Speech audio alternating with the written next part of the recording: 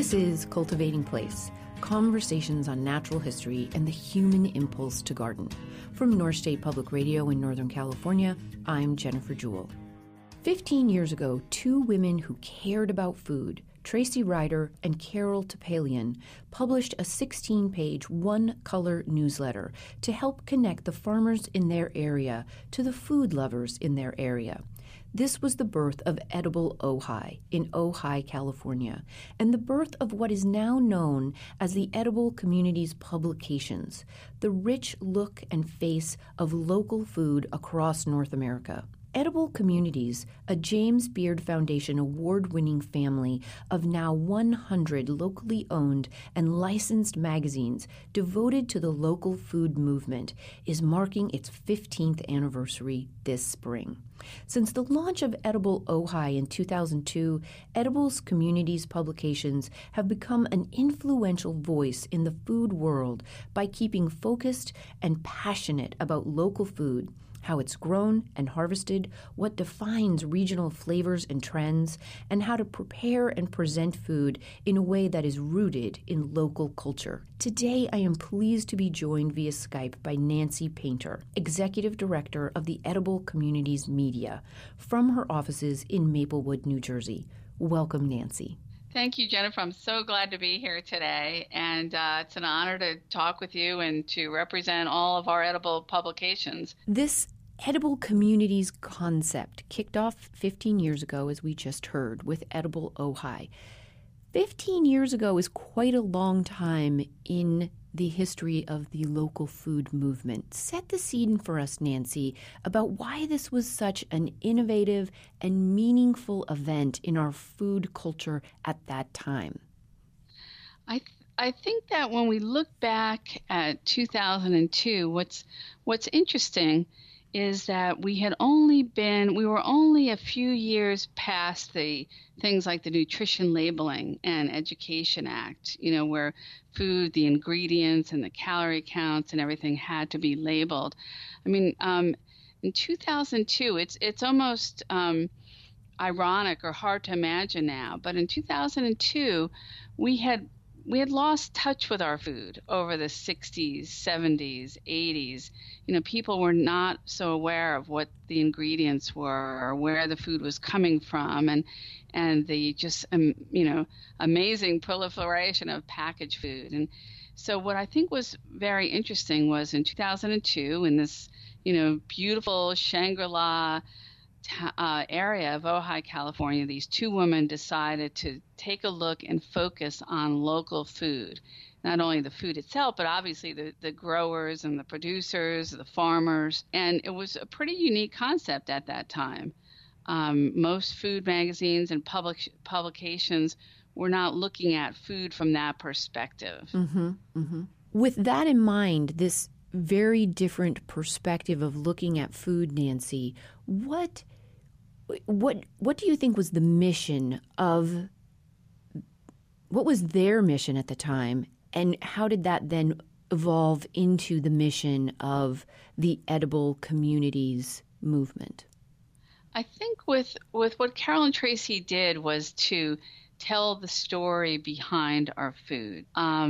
At the time, you had restaurant reviews and magazines where, they were covering food, recipe-driven publications, restaurant reviews, 3 or 4 stars, this is where you should go.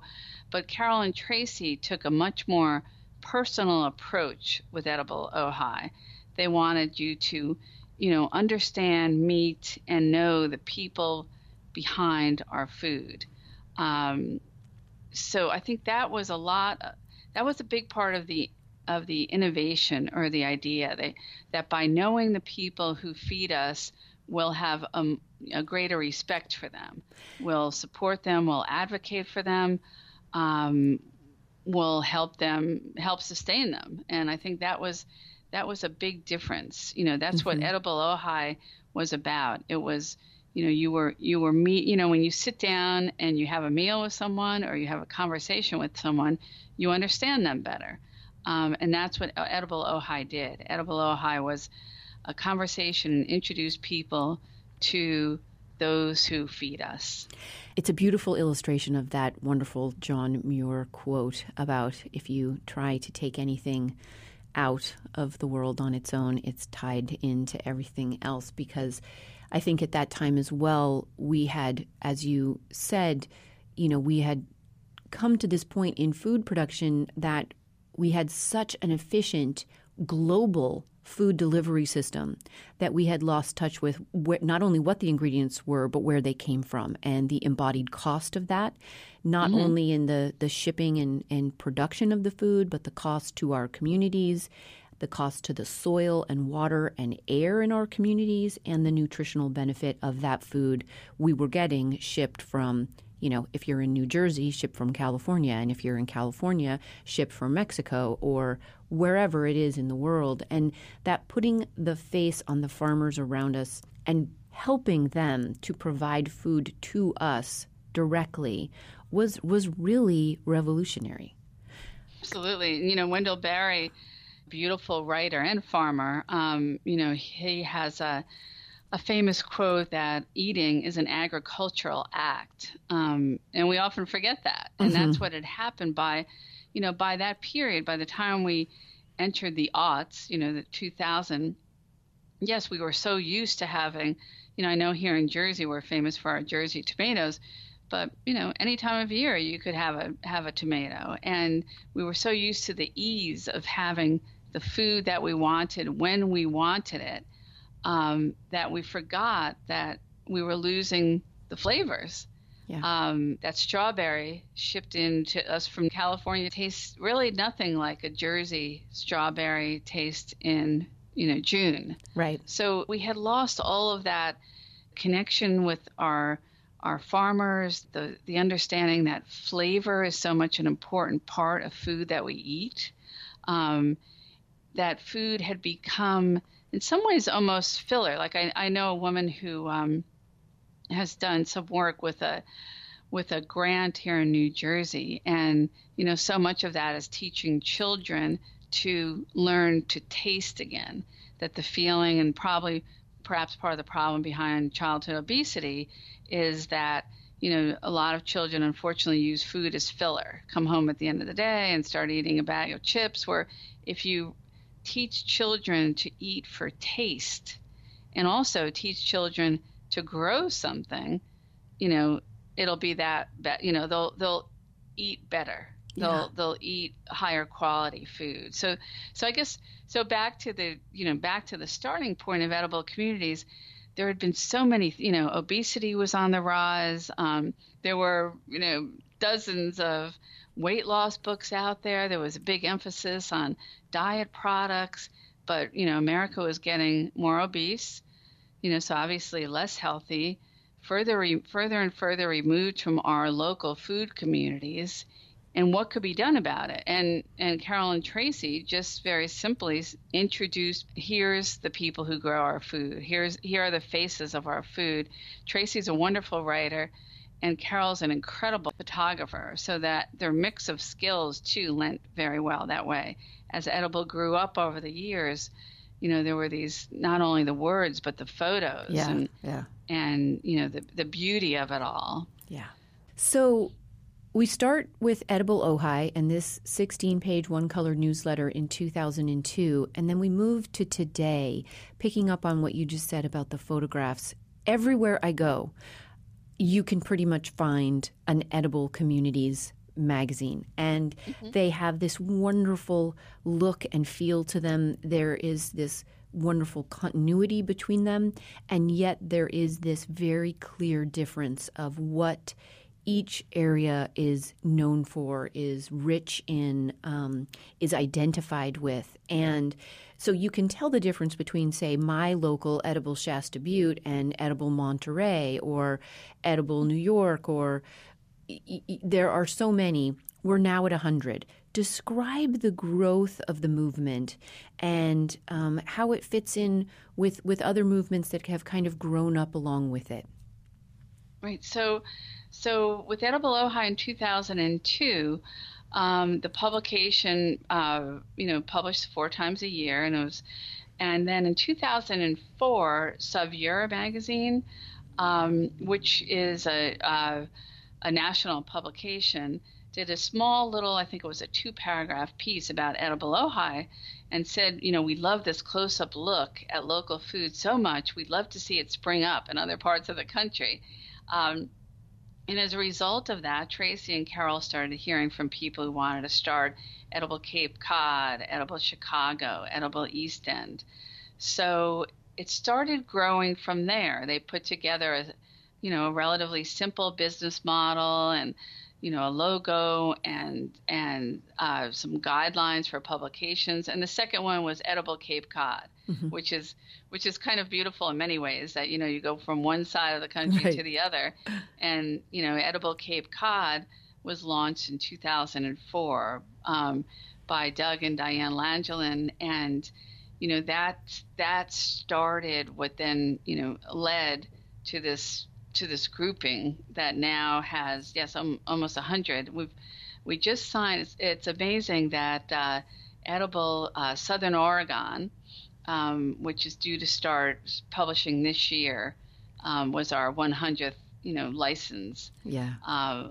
But you're right, Jennifer. You're right when you say almost every part of the country you go and you see Edible Marin or Edible Chicago, Edible Austin, and it's amazing to me that there is such a continuity, and I find that these publishers have such a dedication. These are people who are dedicated to the mission of celebrating their local food mm-hmm. communities, but also very dedicated to delivering, exceptionally high quality content, long form writing about food, beautiful photography.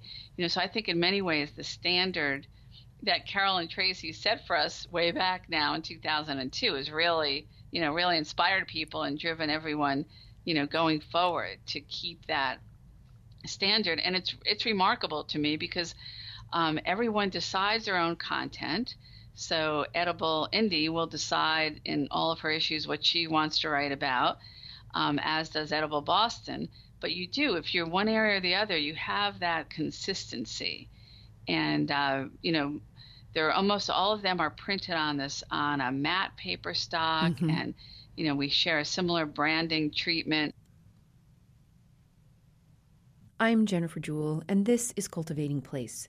15 years ago, the birth of what are now known as the Edible Communities publications were born with the seed of an idea and a newsletter connecting farmers to food lovers in Ojai, California.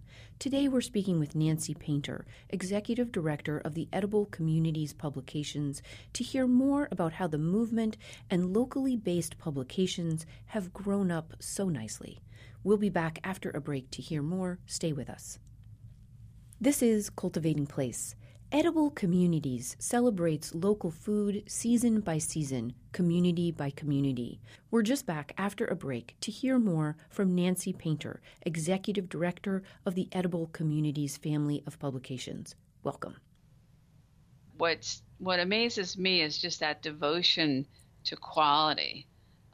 These are all people, all of these publishers are all people that, yes, they're publishers and they're business owners. They're each, their own entrepreneurs, but they really are people who want to make a difference. Many of them come out of a food background. There's been some that have worked as chefs or as food, community organizers or activists in their own area. There's some that have actually have farmed in their communities for a number of years. Others have publishing backgrounds, but across the board, if they were all here and on the line with us today, there's really an amazing devotion to the mission, which is to celebrate local seasonal food. Yeah. This is a group who very much believes that we can change the world through food. Yeah. And the term locavore, which came in at 2007, which is a person who, endeavors to eat only locally produced food. In 2007, the New Oxford American Dictionary named locavore as its word of the year. And that was very interesting because, that was almost a step-by-step. You realize that this is really becoming a big part of our culture now. And and these magazines all showcase that. They each have their own personality. You pick up Edible Alaska, and it's, actually, Edible Alaska is a very interesting example because Mary Smith, she and her husband publish Edible Alaska. They're also salmon fishers, so they're so connected to that community. And then through Edible Alaska, they share that celebration, with everyone. I know here at my local edible community magazine, which is Edible Shasta Butte, and it was founded by Earl and Candace Bloor 10 years ago now. It's super hard work. They are out there every day, every season, finding people to be the expression of this celebration, whether it is farmers or gardeners or cooks or growers or vintners and brewers, cheesemakers. That reconnecting of our food to our land, to the processes of the land in our areas is so beautiful, and it's really, really, really hard work. So God bless all of them for the willingness to take it on and hold that quality so high. Right. Earl and Candace are two of the first people I met when I decided to be a part of Edible Communities. In addition to my role as executive director, I began publishing Edible Jersey in 2007 and also published Edible Philly. Earl and Candace were two of the first people I met, and they really do personify what you see across the board in terms of, again, these are people who really are devoted to the mission and want to make a difference, want to leave the world a better place than how they found it, so to speak. Right. And I'm just amazed that, 15 years later, we look back on this organization and how it's grown. And, you really have that sense that, when I first met those two individuals back in early 2007, that type of person is still involved. That is what these publishers are really like. They need to run a successful business, and the magazines are, for the most part, sustained by advertising. So they all have to be good business people, but there's, on the editorial side, there still is that commitment to mission. Mm-hmm. So you became the executive director in 2007 of the overarching Edible Communities media. Describe how that interacts with the individual publications. Actually, my role as executive director of Edible Communities is a role I took on at the very early 2016. Prior to that, I had been a publisher. I had launched Edible Jersey in 2007 and then Edible Philly in 2013. And my husband still runs those titles. But now in my role as executive director of the entire group of Edible Communities, it's my role is here to support the individual titles, to help them on the revenue front through national and regional advertising, to sort of oversee and lift up our brand presence. And by that, I mean, different materials and logos. We're doing a national series, a national event right now that will be kicking off later this year called Good Spirits, which is a celebration of artisanal spirits, distilled spirits. And we're doing that with 6 of our titles this year, and if it goes well, we'll expand that next year. So part of my role is to say, okay, here's where Edible Communities is now. Where can we be, and how can we expand the mission through other venues such as events, but also be sustainable as a company, in terms of assisting local publishers, whether it's training or how do you use your website, and helping local publishers be more successful. And what do you see as the greatest successes over this last 15 years, Nancy? I think the greatest successes have been on the education front, in terms of, and if you don't mind me speaking to my own personal experience, in New Jersey, which is the nation's most densely populated state,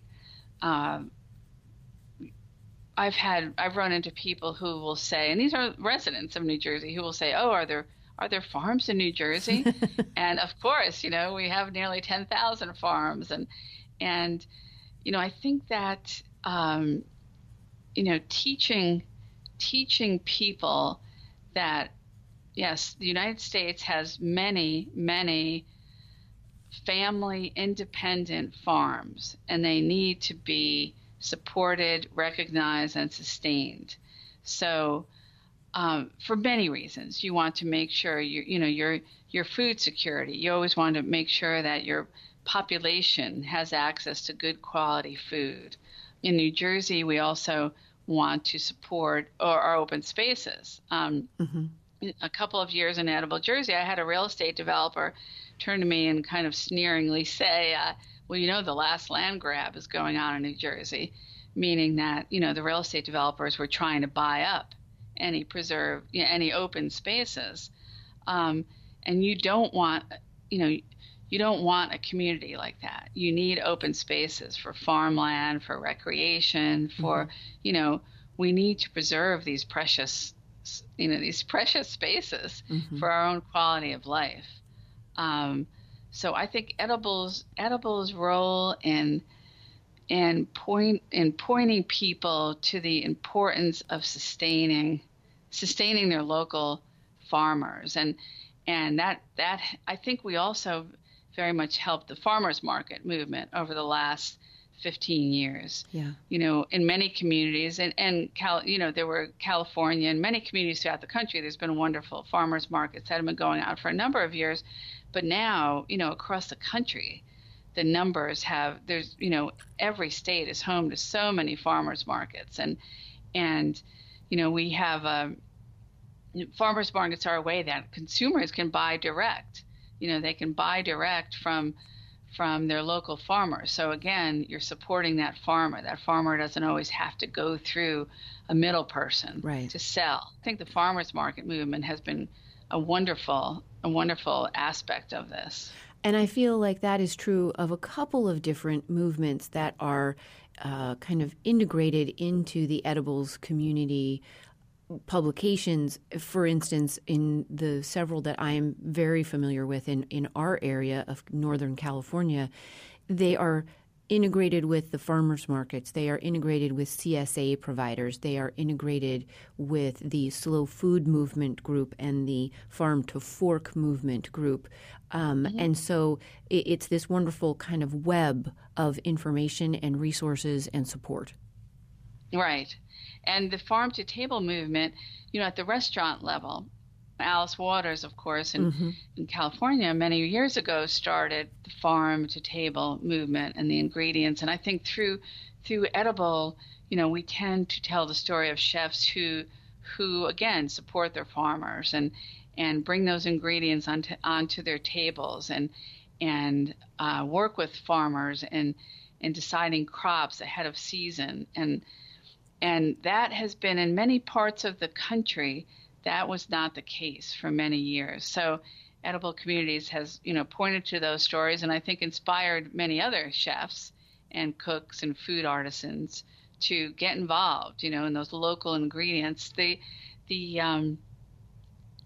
the added value aspect where even if I'm not, cooking at home or cooking in my restaurant with local ingredients, we've had, there's many artisans now who've started making ketchup with locally grown tomatoes and, bringing back these flavors. It's a lot about, the flavors that we lost. I remember one time a few years ago, I was at a farmer's market in Lower Manhattan and near the Fulton Fish, where the Fulton Fish Market used to be. And Kotchke Farm from upstate New York was there, and they were sampling this new ketchup. And this was maybe it was about 5 years ago. And I tasted the ketchup, and to this day, I still can't put my finger on it, but it brought me back to something in my childhood. And I grew up in upstate New York, and I realized that whatever that flavor was, and it was a real flavor, it was real tomatoes grown in upstate New York, that it was the flavors of my childhood. Yeah. And, the ketchup over the years, the packaged ketchup, have lost that. So you're bringing it back to those type of flavors and taste opportunities, Right. and you're allowing more people to enjoy that. So I think that the edible movement has done so much. We've celebrated local farms, and we're supporting local agriculture. We're encouraging the restaurant, the farm to fork movement. We've also encouraged that food artisan, the woman who makes blueberry jams using Jersey blueberries. There's so many ways that we're supporting this. Yeah. And we've become, some people over the years have described us as the voice of the local food movement, which I think is such an honor to be described that way. Because you pick up an edible magazine, and so many of our readers will say, "Oh, I read this cover to cover, and this is the only magazine I keep," and they discover their community through our pages. Yeah. And that's a beautiful role to play, when you can help people learn something and introduce them to this wonderful part of their community. And over the past 15 years, we also had, you had the fact that we had lost touch with our food, for the various reasons we discussed.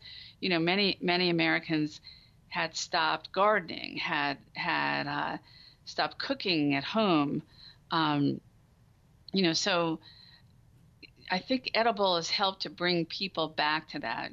I talked a few minutes ago about this amazing farmers market movement that has grown up, but I also think that the community garden movement is again another wonderful movement that I've seen vacant lots in Detroit or in Philly, where people, communities have gone in and put it in gardens and together, grown food. And obviously there's wonderful aspects of this, the aspect of having fresh food from your garden, but also the community aspect. Yeah. I think these days people are just really, seeking ways to reconnect with each other. Mm-hmm. And I'm not sure if it's because of the digital world. It's an interesting time because on one hand, you have digital growth. Think of the digital growth since 2002, right? 2002 was right. even before Facebook. So you have the world, on one hand, you have a world that's becoming increasingly, digital driven, and, having friends and connecting through social media, where on the other hand, you have this beautiful edible movement where it's all about connecting, really in person, learning about somebody, getting out, going to a farmer's market, go blueberry picking, participate in a community garden, sign up for a CSA. It's very, I wonder if in years from now, if we'll look back and see, what was that balance in our culture at that time, right. that you have a very positive and good local food movement happening at the same time that you have a digital, you're entering a digital world, which isn't going to stop, obviously, but, maybe we needed a little counterbalancing. Exactly. And there are such powerful connections that are made in that real time, in those real spaces. Right. And I think parts of the country too. And I know in your area, Northern California, it may have been different, because I think there's often, you probably better than a lot of parts of the country have maintained your relationship with farming communities. But, I have learned that, in parts of the country, farming almost became, I remember this beautiful writer, Shannon Hayes. She's written a number of books. She's grew up on a farm in upstate New York, an unbelievable writer.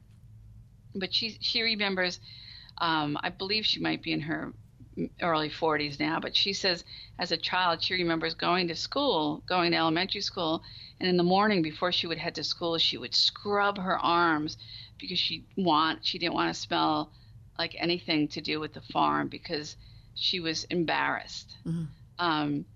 She was embarrassed to be a farmer's kid. And now, fast forward, she is a farmer and a writer, but she said that when she regained the respect was at a farmer's market. When she went to a farmer's market at the age of, I think it was 16, and saw the customers interact with her mother and her aunt at at the farmer's market, she saw the respect. So, those things, and it used to be, back in the 60s or 70s, farmers, if you grew up on a farm, you were going to hopefully you would go to college and you would get away from the farm. We don't want that. Right, right. And, now we're seeing people, young people in their 20s, 30s, guys, girls coming back to the family farms or starting up their own farm. And that's a beautiful thing on many levels. There was a gelato maker in the Princeton area who farmed herself and then started up an ice cream, a gelato company that used all local ingredients. And she said, "This is how I can make a difference." I'm Jennifer Jewell, and this is Cultivating Place. Today we're speaking with Nancy Painter, Executive Director of the Edible Communities Publications. We'll be back after a break to hear more. Stay with us. This is Cultivating Place. Edible Communities celebrates local food season by season, community by community. With a network of now 100 independently owned, locally focused magazines and websites across North America, they're the largest media organization of independent publishers devoted to telling the stories and sustaining the efforts of the farmers, gardeners, chefs, food artisans, fishers, vintners, and home cooks who feed us. We're just back after a break to hear more from Nancy Painter, Executive Director of the Edible Communities family of publications. Welcome. We're seeing that young, 20-something, early 30s, that they're looking, this is how they can make a difference in a world that can seem pretty crazy sometimes. Yeah. And people are making a difference through food. Yeah. Through food and through growing and through those connections. And it kind of is bringing me to this idea of the politics of these things. Mm-hmm. In an anniversary tribute write-up, Marion Nestle, a food politics leader, had a wonderful quote, which was, "By making food choices that support regional farmers and producers, we vote with our forks for healthier and more sustainable lives for ourselves, our children, our communities, and our planet." Talk a little bit about this process of voting with our dollars and choices. How do our food choices really make a difference in this larger world, Nancy? Well, I think number one, Marion is a believer that food needs to be the part of every political and campaign discussion. And since I first heard her say that a few years ago, I've been amazed at how rarely it is part of a discussion. Yeah. At any level, when you hear a political candidate speak, food isn't discussed. Food in elementary schools is not discussed. Access to healthy breakfast for our school children. It's just not part of the conversation. And the number one reason why is because we take it for granted. Mm-hmm. And we've taken food for granted for decades now. We think it's just always going to be there. We'll always have access to good, healthy food to sustain us. And that's not really the case. So Marion very much believes that food, when you look at your local politics or regional politics, state politics, national politics, look at how food is being addressed. Then as an individual, there's other things you can do too, where if you go into a restaurant and you see chicken on the menu or oysters on the menu, you can ask, are those Washington State oysters? Where do your oysters come from? Is your produce local? These tomatoes, do they come from the local farms? Because right. by asking the questions, eventually, bit by bit, the storekeeper or the restaurant, the chef will need to buy local. You're forcing them to source more locally. Right. And you're just forcing them to be aware that it's an option, and right. that it's an option you as a consumer would like to see taken. Right. You're helping to educate your local, because sometimes the stores themselves don't realize the local options that are there. Right. Or the chef, you're spreading the education. Mm-hmm. So when you go into a local grocery store and you have the option to buy a milk that's from a local dairy compared to one that's from a larger conglomerate, buy that local dairy, because you're then supporting them. Yeah. So every day we have so many choices that we can make to support the local food movement. Yeah. And because that by the more obviously financial support, by supporting your local farmers and dairies and growers and food artisans, you're ensuring that they're still going to be here 5 to 10 years from now. Yeah. Speaking of 5 to 10 years to now, given the current world in which we live, politically, culturally, economically, environmentally, what are your hopes for edible communities in the next 15 years? My hopes would be to continue to see the network grow. There are parts of the country that do not yet have their own edible magazine. So I would like to see the network grow. I would like to see edible continue to be an advocate for quality food. What might happen now. So I was talking not that long ago to someone, and we were talking about the local food movement, and she didn't realize that the world has changed quite a bit. She didn't realize that in 2002 there weren't farmers markets in so many parts of the country, or there.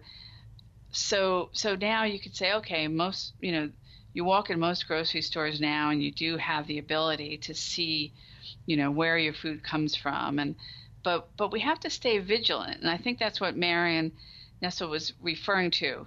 We're going to have to stay vigilant. Some of these smaller artisanal brands we find are going to be bought up by bigger companies, which could be a good thing, because that means they'll have more marketing dollars and more support on to expand.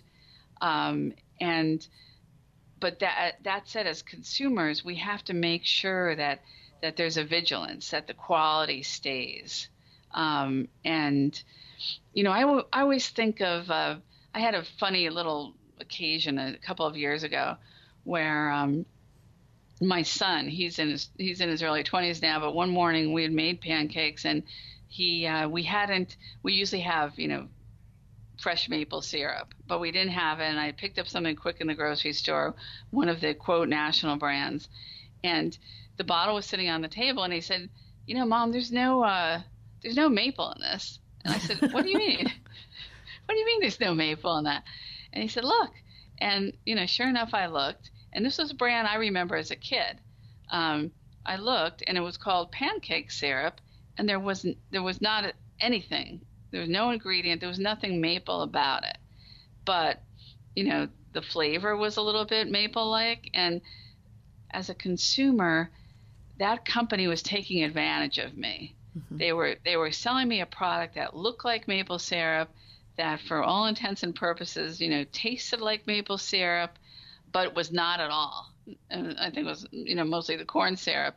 So we have to be vigilant on those type of we have to be vigilant that as these wonderful products go on and we support them and we help promote them, we don't want to happen what happened in the 60s, 70s, 80s, right, when we got so far away from our food.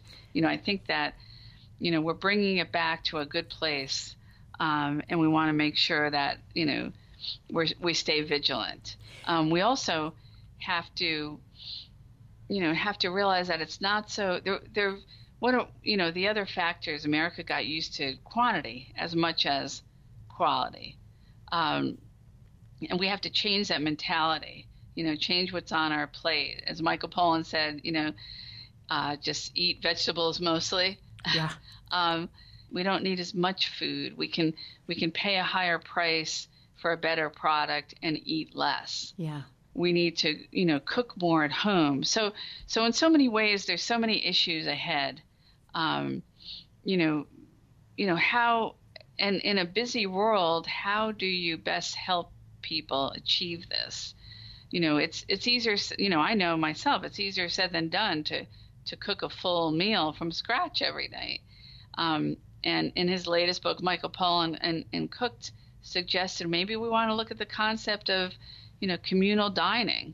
That, how beautiful could it be if a neighborhood, shared, you cook tonight for the 8 of us, or, the 10 of us, and I cook my nights Tuesdays. And so there's many different,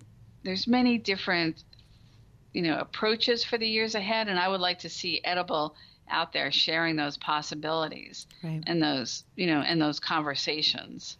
That story about your son, it both illustrates how far we've come, because your son was sitting at a table looking at the ingredients on something he was about to eat. Right. And the kids are so observant. Right. They'll always keep us honest. Right. It's like, oh my gosh. And I'm somebody who's very connected to the food world. So. But it's also an illustration of how much work we still have to do, because that product is still available and recognizable as maple in our grocery right. stores. So it is both, it shows us kind of, how far we've come and where we still have to go. So tell us. You're exactly right. It's still, we do have very far to go to be vigilant and make sure that there's honesty throughout every aspect of the food system. Yeah, and we need to demand it. It's up to us to do that. So we have 100 now, Edible Communities publications. Where can people find their local version? The best thing to do would be, I would suggest that you go to ediblecommunities.com and visit our map to see the different titles. You can also, all of the edibles also have their own websites. So if you're living in Santa Fe, if you go and type in ediblesantafe.com, that will bring you to that local site. And most of the magazines, as I think you know, Jennifer, are distributed free of charge. Yes. And most of these websites have a list on their sites as to where to find a copy. So you can pick up a copy. Go to those websites. Look, many of them have lists as to where to pick up a copy, or you can also subscribe. The subscription rates vary, but most of our titles offer 4 issues a year for $28 a year, and that way you can be sure never to miss an issue. And you support the publication just that much more than picking up one of the free ones, which I think is important if you can to do that, because it is nice to get it in the mailbox and to get it right on time and to know that you're supporting that network of these edible communities and their hard work.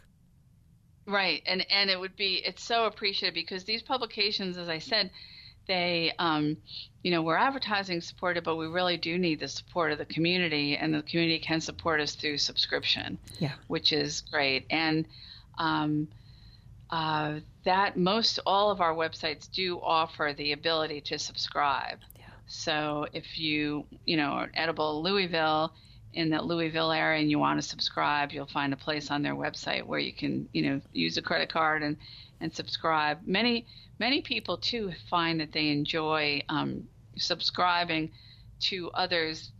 People who might spend part of their summer on Cape Cod like to subscribe to Edible Cape Cod so that you can, keep in touch with the area all, And you can go online throughout the whole year. Yeah, if you're traveling, which I do, quite a bit throughout the year for family and work, and you can look up in advance if there's one in the place that you're headed to, and read about restaurants and read about producers and farmers markets that you can visit, and it's a wonderful resource. So, yeah.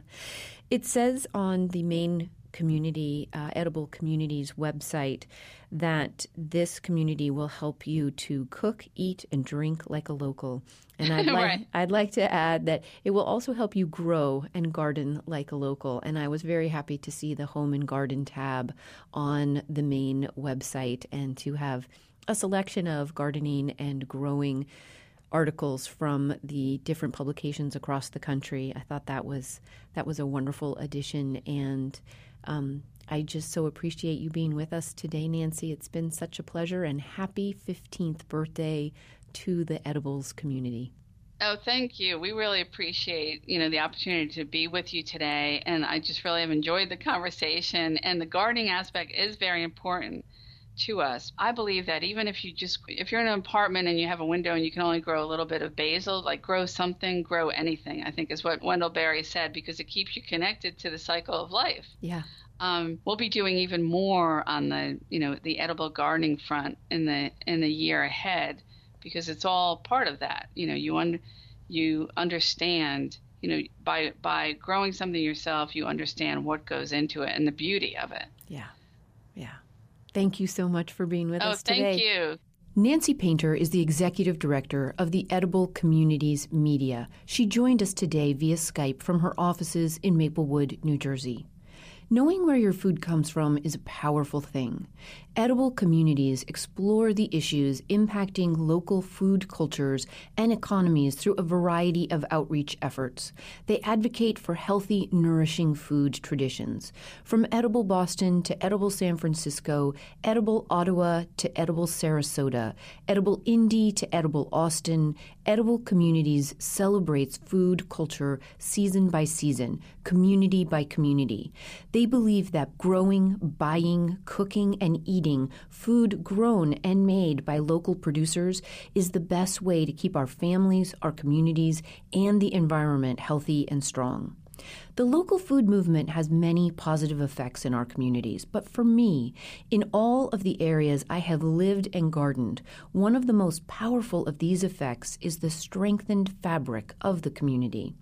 By bringing together the stories and general information about the local market gardeners and growers, the local food and spirit producers, the farmers' markets' locations, hours, and seasons, the community-supported agriculture box or basket providers, the edible community publications become profoundly useful directories for purchasers and priceless forms of exposure for smaller producers who may not have the staff, the time, the budget, or the skills for more traditional means of getting their names and their products out there. And the sense of place these publications provides in each of their areas is its own art form.